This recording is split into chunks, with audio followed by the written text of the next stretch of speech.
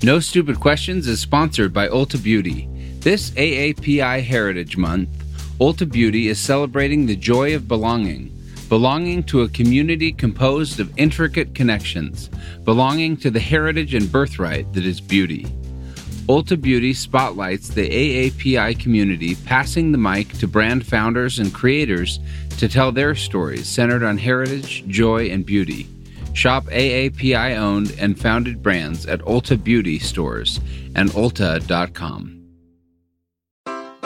Take your business further with the smart and flexible American Express Business Gold Card. You can earn 4 times points on your top 2 eligible spending categories every month, like transit, U.S. restaurants, and gas stations. That's the powerful backing of American Express. 4 times points on up to $150,000 in purchases per year. Terms apply. Learn more at americanexpress.com/businessgoldcard. Oh my gosh, that is where Instagram really comes from. I'm Angela Duckworth. I'm Mike Mon. And you're listening to No Stupid Questions. Today on the show, why do we think nature is beautiful? We all, in person, are asking ourselves, is this real? And I mean, obviously it was real, but it's so stunning.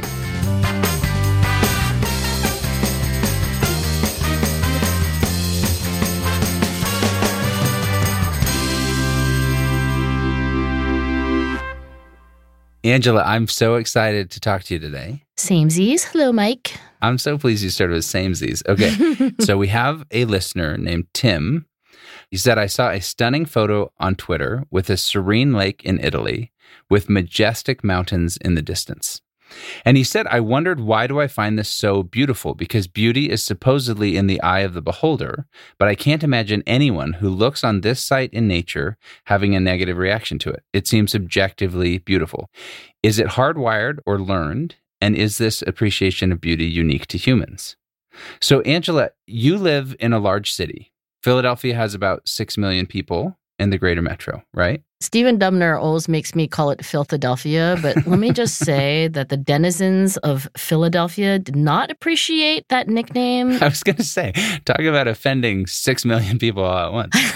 So you live in Philadelphia. By choice. No one is holding you captive there. I live in a smaller city. It has about 840,000 people.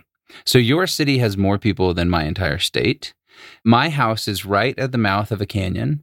My back deck of my house overlooks miles of mountain ranges.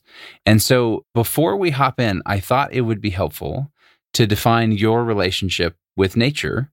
Are you mostly city-bound? Do you get out in nature often? Or is your exposure to nature parks? You know, I would be that person who looked at the photo of a serene lake in Italy with majestic mountains in the distance and be like, nah. I live in a city that is, you know, relatively large and not surrounded by mountains. I guess you're like close to Salt Lake City, right? About 45 minutes, yeah. But my recollection of my several visits to Salt Lake City is that, like, even in downtown, I mean, it's 360, right? You just look around and there are majestic mountains. Yes. When I moved here 10 years ago, people would say, oh, just go toward the mountains. And I was like, give me a freaking break. There are mountains everywhere. And they're like, well, the close mountains. And I was like, okay, anyway. First of all, I'm really bad at directions. I'm terrible at geography. If I had lived in any era before Google Maps on your phone, I certainly would have died and been lost forever. But yes, people are always like, oh, go toward the mountains. And I just want to punch them in the face a little bit because I'm like, there are mountains literally everywhere you look. We have none of that. You could do a 360 turn anywhere in Philadelphia. You will not see any mountains. And in fact, what you will see is not necessarily beautiful. If you ask me what's in view from my back deck, I realized when we moved into this home that we didn't even have a patch of grass, right? So there is a back deck, but we abut this like 25-story apartment building that towers over our townhouse. Did you have to pay extra for the view of said building? No, but it is populated largely by Wharton MBA students. And so I'm a little self-conscious hanging out on my back deck, and these lovely apartment residents occasionally will have beer cans and other things like roll off their deck. So we actually had to install an awning to prevent head injury. Oh, you're saying they roll off onto you. Yeah, we're like down there on the second floor, and then 25 floors above, somebody's beer can rolls off and then could hit you in the head. Bombs away. Yeah, so I know that's not exactly about beauty, but it is a practical concern. So I don't have much of a relationship with nature. I think you've really, really solidified the Philadelphia thing, though. With the rolling beer cans and the projectiles that might kill you. I mean, look, I fully appreciate that some people think that being in nature is the apogee of human experience. I mean, Lucy, my younger daughter, who you know, she goes camping every weekend. I feel like she's like canoeing or hiking, and she loves natural beauty in a way that, I don't know, her mom doesn't so much. Okay, so natural beauty, maybe not your thing. But I can't believe you could look at that picture. That was the entire point of Tim's question. He sent a copy of the picture. And I mean, I realize people can't see it on a podcast, but... So, yes, this is the majestic mountain. There's like a canoe in the front, right? Or something. Is this real, by the way? It looks like unreal. Do you think it's a real picture? Yes, I think it's a real picture. I went biking in Italy last summer up in the Dolomites, and we went to this lake called Lake Garda. And I'm sitting there on the edge of this lake with two of my sisters and my parents. And we all, in person, are asking ourselves, is this real? And I mean, obviously it was real, but it's so stunning. Okay, look, I look at this and I'm like, it is not my taste. I would say that I'm not like wanting to print this out and put it on my wall, but I can recognize that it's beautiful. I'm just not feeling moved by it. I don't know how to talk to you about this then. Like, who are you? Yes. I don't trust you. I don't trust you anymore. That said, we still have to finish this conversation. But here's what researchers have found in this article, Nurtured by Nature, which was in the American Psychological Association Monitor on Psychology. That's like the magazine that you get if you are a member of the American Psychological Association, like APA, as we call it in the industry. So anyway, the rag for psychologists who are members of this association. Go on. But in it, it talks about that a stroll through a city park and a day spent hiking out in nature, both of those are exposure to nature. Now, to different degrees, but that exposure to nature alone is known to improve attention spans, lower stress, get people into a better mood, reduce the risk of psychiatric disorders, and they even say that it leads to upticks in empathy and cooperation. And so what I found interesting about this was there is this natural human draw, and exposure to nature actually has real impacts on both our mental and physical health, even if it's just a city park. So my experience in Chicago versus my experience, traipsing up through Sundance in Utah are equally beneficial in their own way.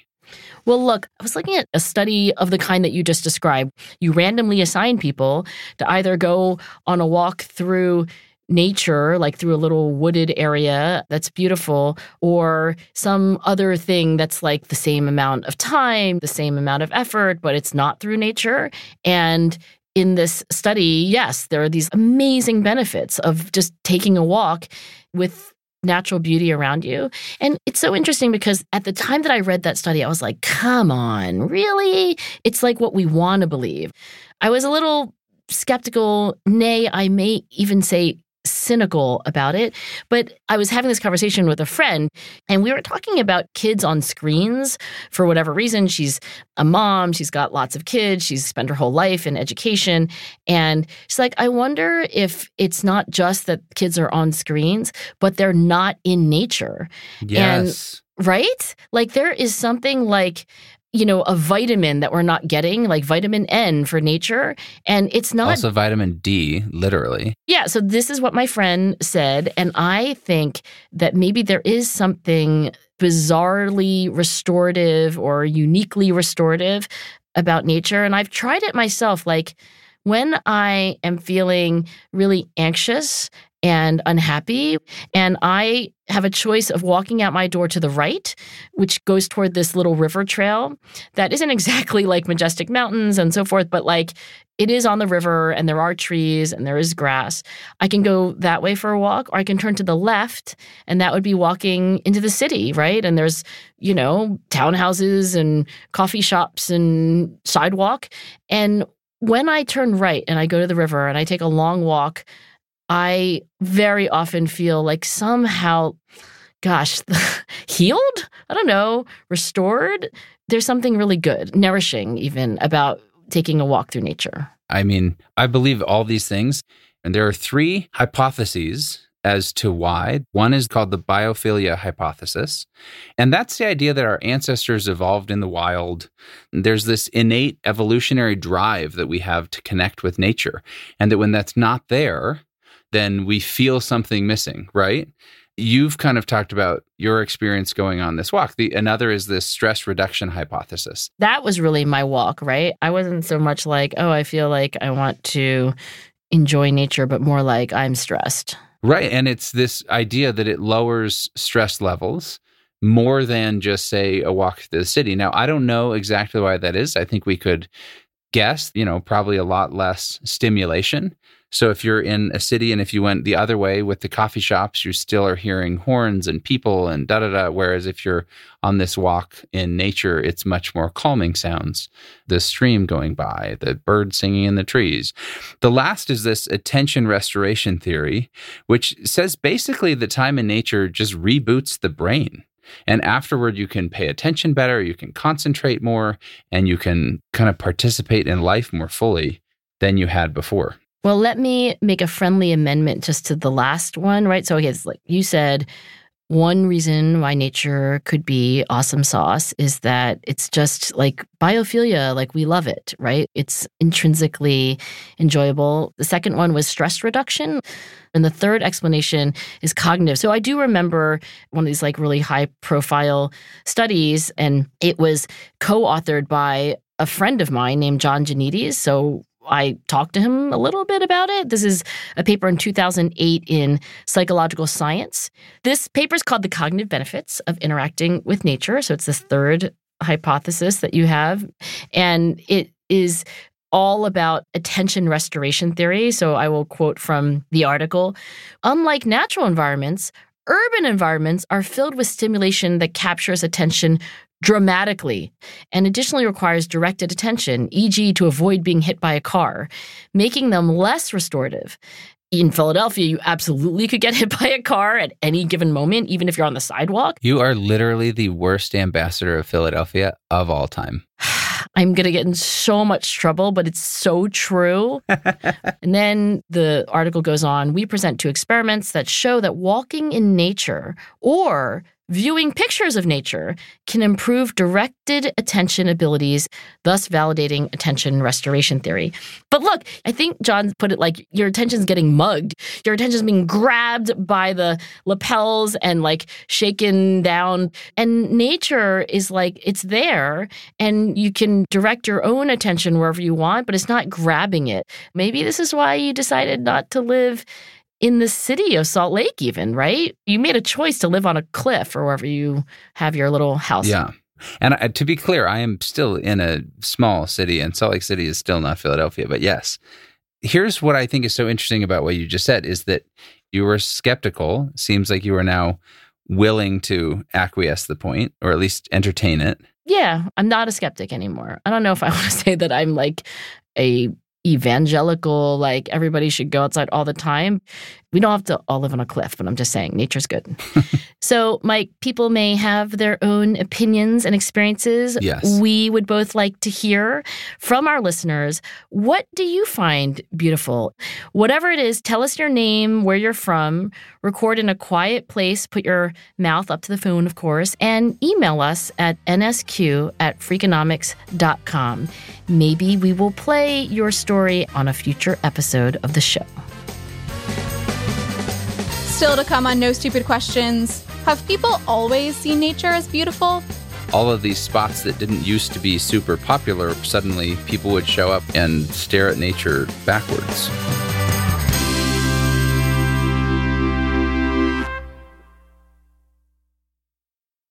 Experimentation is how generation-defining companies win. But you need a reliable, rigorous system to run experiments effectively. Welcome to EPO, a next-generation A/B testing platform that helps modern growth teams maximize ROI and understand the impact of new features. Visit getepo.com/freak To learn how EPO can help you increase experimentation velocity while unlocking rigorous, deep analysis in a way that no other commercial tool does. That's GETEPPO.com/freak.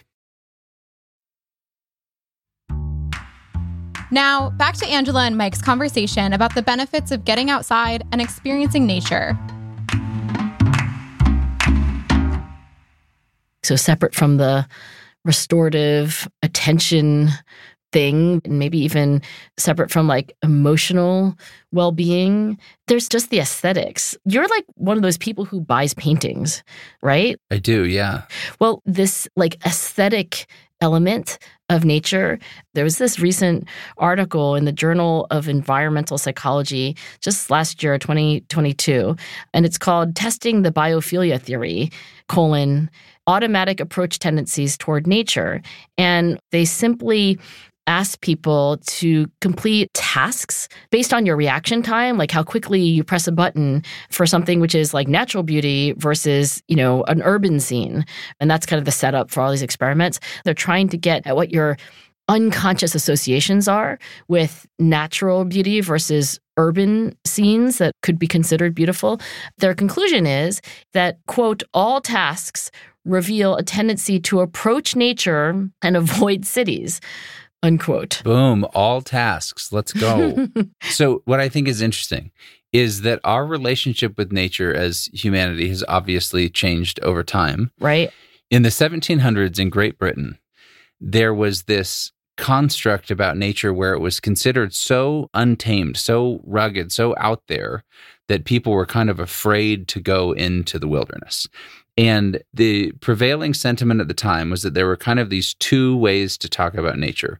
The sublime was this idea that nature is so untamed, so rugged and awe-inspiring that it's just this dangerous out there thing that we can't approach. And then on the other side, you've got what's beautiful, which is think of your manicured garden, right? With beautiful lawns, fresh flowers, little saplings. And that was very approachable. But the untamed wilderness was unapproachable. So nature, like wild nature, was sublime, and manicured, tamed nature was beautiful. Was that the general idea? Yes. And people kind of had this either or view, and then there's the rise of this idea of the picturesque. And the picturesque was sort of the melding of the two, where it was saying, yeah, you can experience the beauty while also being in the awe, meaning, I think, like you can go hike in this mountain. It's not so terror-filled. It's approachable. Yeah. And at the same time, there was this thing called the Claude glass. Have you ever heard of the Claude glass? The Claude glass? Yes, named after Claude Lorraine, a French landscape painter. Never heard of it. And so people would go and turn their back to the view and hold up a mirror to look at the scenery reflected in the glass. Now, it was often used by painters and artists. It did have kind of these convex mirrors, so think of like a funhouse mirror. So Wait, really? Yes, it allowed you to take this step back. They would literally look at nature through the reflection in a mirror? Yes. It was a mix of the beginnings of the selfie stick and Instagram. Oh my gosh, that is where Instagram really comes from. Right? On Instagram, it was really popular for years to filter everything. Yes. With the Claude glass, they would carry these different glass slides in different colors so they could view the landscape with different tones and filters, right? Oh, this really is the beginning of the selfie, whatever, like perturbation of reality. And you'll not be surprised that just like with selfie sticks, people would get hurt because they're looking at the view backwards through this lens. Oh, God. Just as dumb as, all those like terrible videos of people, like terrible things happening to them while they're taking a selfie of themselves. Right. So people would fall, they would whatever. Who do you think, by the way, are more likely to die when taking a selfie, men or women? I'm going to go with men 100%, but I'm probably wrong. Yes, men are 2 to 3 times more likely to die. Okay, I was going to say, like, men are always worse than women. I was like, is this a trick question? It's always men doing incredibly dumb things that lead to the demise of the species. I know. But yeah, so that's this idea of the Claude glass. Wait. Here's the thing I don't understand about the Claude glass, right? Like, is it to enhance the awe experience? Is it to enhance the aesthetic experience? Or is it because, kind of like you can't look at an eclipse with your naked eye or you go blind? Is it to mute a little bit, like the awesome force of natural beauty, because no human being can look at it without this, intermediary? So I think it was both. I think its practical purpose was for painters.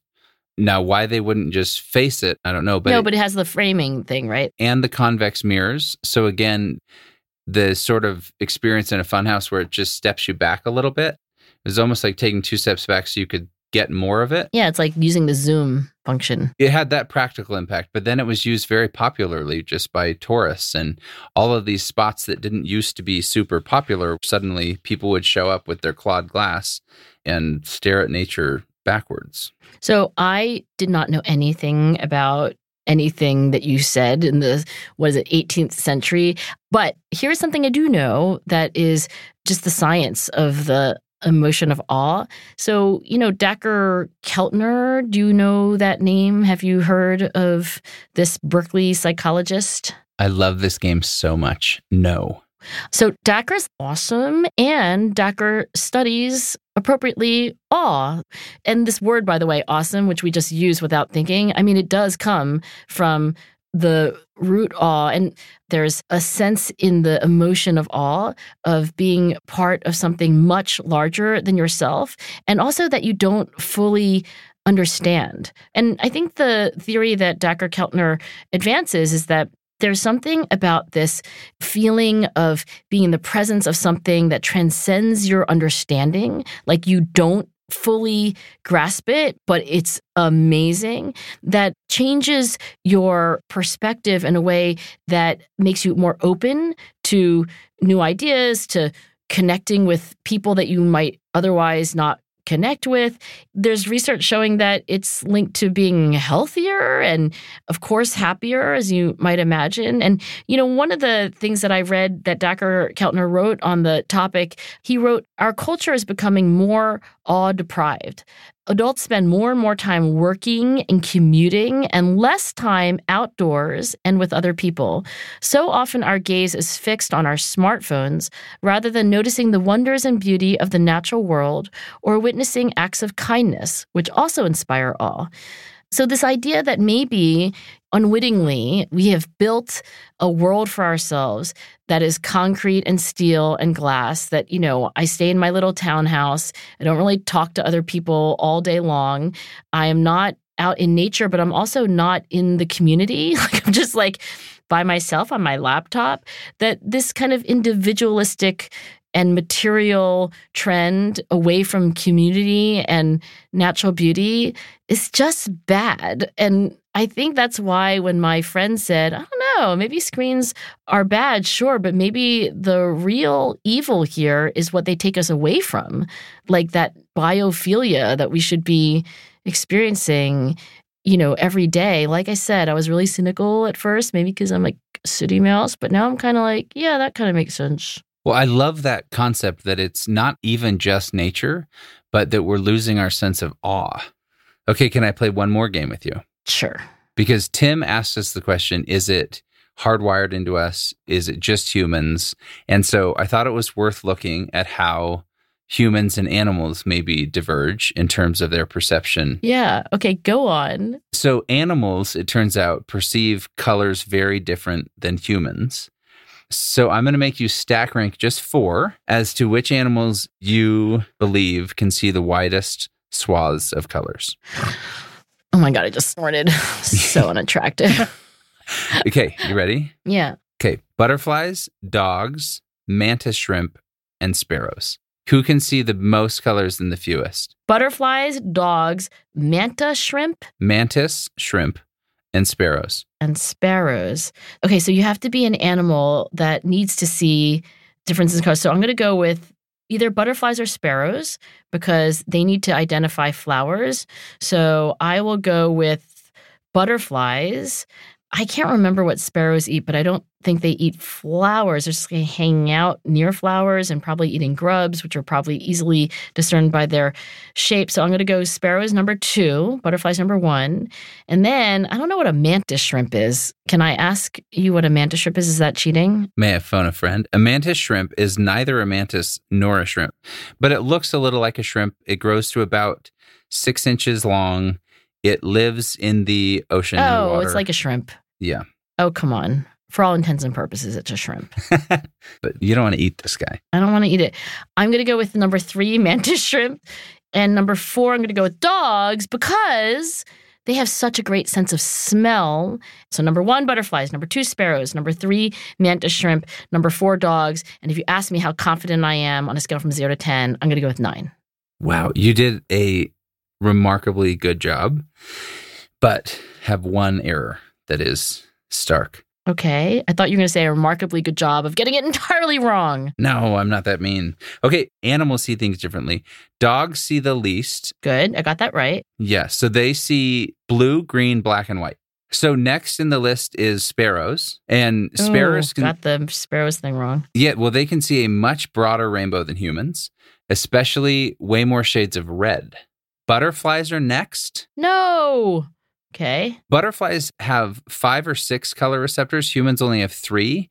But the difference is that a color receptor it's not like a linear expansion of how many colors you can see. It's exponential. So when you go from 3 that we have to 5 or 6 that they have, it's not just, 2 more. It's this exponential increase of colors that they can see. But the craziest one is the mantis shrimp. So if butterflies have 5 or 6, mantis shrimp have 16 photoreceptors. Whoa! And then you put that together with that exponential thing you just said, and it's a lot of colors. They can see way more colors than any other animal on the entire spectrum of known organisms. Why do you think that is? Do they have to eat things and oh gosh, if it's this hue, then it'll kill you. And if it's that hue, it's great. It's kind of a mystery because they're not like these, let's go enjoy a sunset. They're incredibly violent creatures. They have these little hammer claws that they punch their prey with. And the speed of their punch is 50 times faster than the human eye can blink. It's like a bullet fired from a gun. And so they just punch you. So I watched a video of them punching a hermit crab, and they just punch through the shell, break it, and then take the crab. And the water around the punch is as hot as the surface of the sun because of the speed at which they punch. Well, you could spend your whole life studying mantis shrimp. Isn't that crazy? Maybe you need to see a lot of different hues in order to... Well, they have no idea, actually, but they're beginning to think that maybe different colors signal go attack this thing. This color signals sex. This color signals safety. But with that many, think 16 photoreceptors, we have no idea. We can't even see the colors, so it's not like we can understand why they do it. We started off with this, cheesy picture that Tim sent in. That is so rude. Tim, I thought it was a beautiful, not cheesy picture. Well, okay. With majestic mountains in the background, there's a boat, the mirror-like surface of the lake and all that. Sorry, Tim, I kind of find it cheesy. But you know what this conversation has convinced me of, Mike, is that whether it's the mantis shrimp or Tim or you or me, maybe there is something evolutionarily adaptive about beauty. I think I'm kind of going from a cynic about all of that to being a total convert. Welcome to the team. We're so happy to have you. I also think that it's okay that people view things somewhat differently, as we've talked about. And so you can be a city mouse, I can be a mountain person. But all of us, it turns out, benefit from getting some exposure to nature. So I just say, after you listen to this, I hope you're out taking a walk with some trees.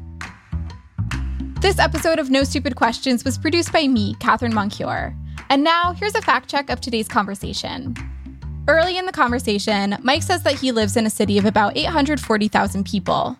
According to the latest U.S. Census data from 2022, the population of the Provo-Orem metro area, where Mike lives, is just over 715,000. Then, when Mike lists the colors that dogs can identify, he omits yellow. Later, Mike says that you don't want to eat a mantis shrimp. He might not, but mantis shrimp can be eaten. The website Serious Eats describes their meat as intensely sweet, like lobster. Finally, Mike says that when a mantis shrimp punches its prey, the water around the punch becomes as hot as the surface of the sun. In fact, a mantis shrimp punch releases enough energy to make the water around it 8,500 degrees Fahrenheit. But the surface of the sun is about 10,000 degrees Fahrenheit. Keep trying, mantis shrimp. That's it for the fact check. Before we wrap today's show, let's hear some of your thoughts about last week's episode on regret. My name is Beatrice Taylor from Toronto, Ontario. One of my biggest regrets is going to Harvard for my master's degree. I did not expect to win a scholarship for half of the tuition, but I did. I decided to go to Harvard, even though I won a full scholarship to a very good university in my hometown. The main reason I went to Harvard was that I was worried that I would regret it for the rest of my life if I didn't go. But in hindsight, it was absolutely the wrong decision for me. A master's degree at Harvard, even with a half scholarship, is still an enormously expensive undertaking. I did not enjoy the program. I did not feel connected to my professors or classmates, most of whom had financial backing from their parents. I desperately wanted to quit after the first 2 months, but I felt trapped in my decision, and I did not want to be a quitter. Most of all, I simply could not afford the financial hit to move back home and start again at my local university. It took me 15 years to pay off my student debt. I still don't know if I would have been happier had I gone to my local university, but I am 100% certain that I regret going to Harvard. When I was 20, I was living in Auckland, New Zealand, and I met an American boy who was studying abroad for a semester. And it was like a fairy tale. It was like eyes locked across the room, and we were just kind of drawn to each other. And we had this really deep connection. But then he had to go back to the States to finish his degree. So I just left it. It's been 18 years. So I always wonder what my life could have been if I had kind of been assertive and gone over to the States, at least after he finished studying or whatever. And if I had known how difficult that kind of connection is to find, and I just didn't realize at the time. That was, respectively, Beatrice Taylor and Jacqueline Midgley. Thanks so much to them and to everyone who sent us their thoughts. And remember, we'd still love to hear about what you find beautiful. Send a voice memo to nsq@freakonomics.com. Let us know your name and whether you'd like to remain anonymous. You might hear your voice on the show. Coming up next week on No Stupid Questions, Angela and Mike discuss the pressure to drink alcohol. She says, Angela, why drink if you don't want to? And I just was dumbstruck. That's next week on No Stupid Questions. No Stupid Questions is part of the Freakonomics Radio Network, which also includes Freakonomics Radio, People I Mostly Admire, and The Economics of Everyday Things. All our shows are produced by Stitcher and Renbud Radio. This episode was mixed by Eleanor Osborne with help from Jasmine Klinger. We had research help from Daniel Moritz-Rabson, and our senior producer is Rebecca Lee Douglas. Our theme song was composed by Luis Guerra. You can follow us on Twitter at @NSQ_show and on Facebook at NSQ Show. If you have a question for a future episode, please email it to nsq@freakonomics.com. To learn more or to read episode transcripts, visit freakonomics.com/NSQ. Thanks for listening.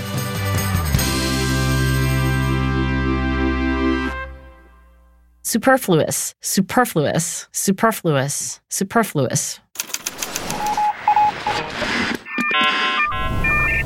The Freakonomics Radio Network, the hidden side of everything.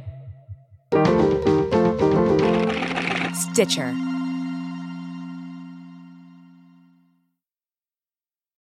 Life is a highway, and on it there will be many chicken sandwiches.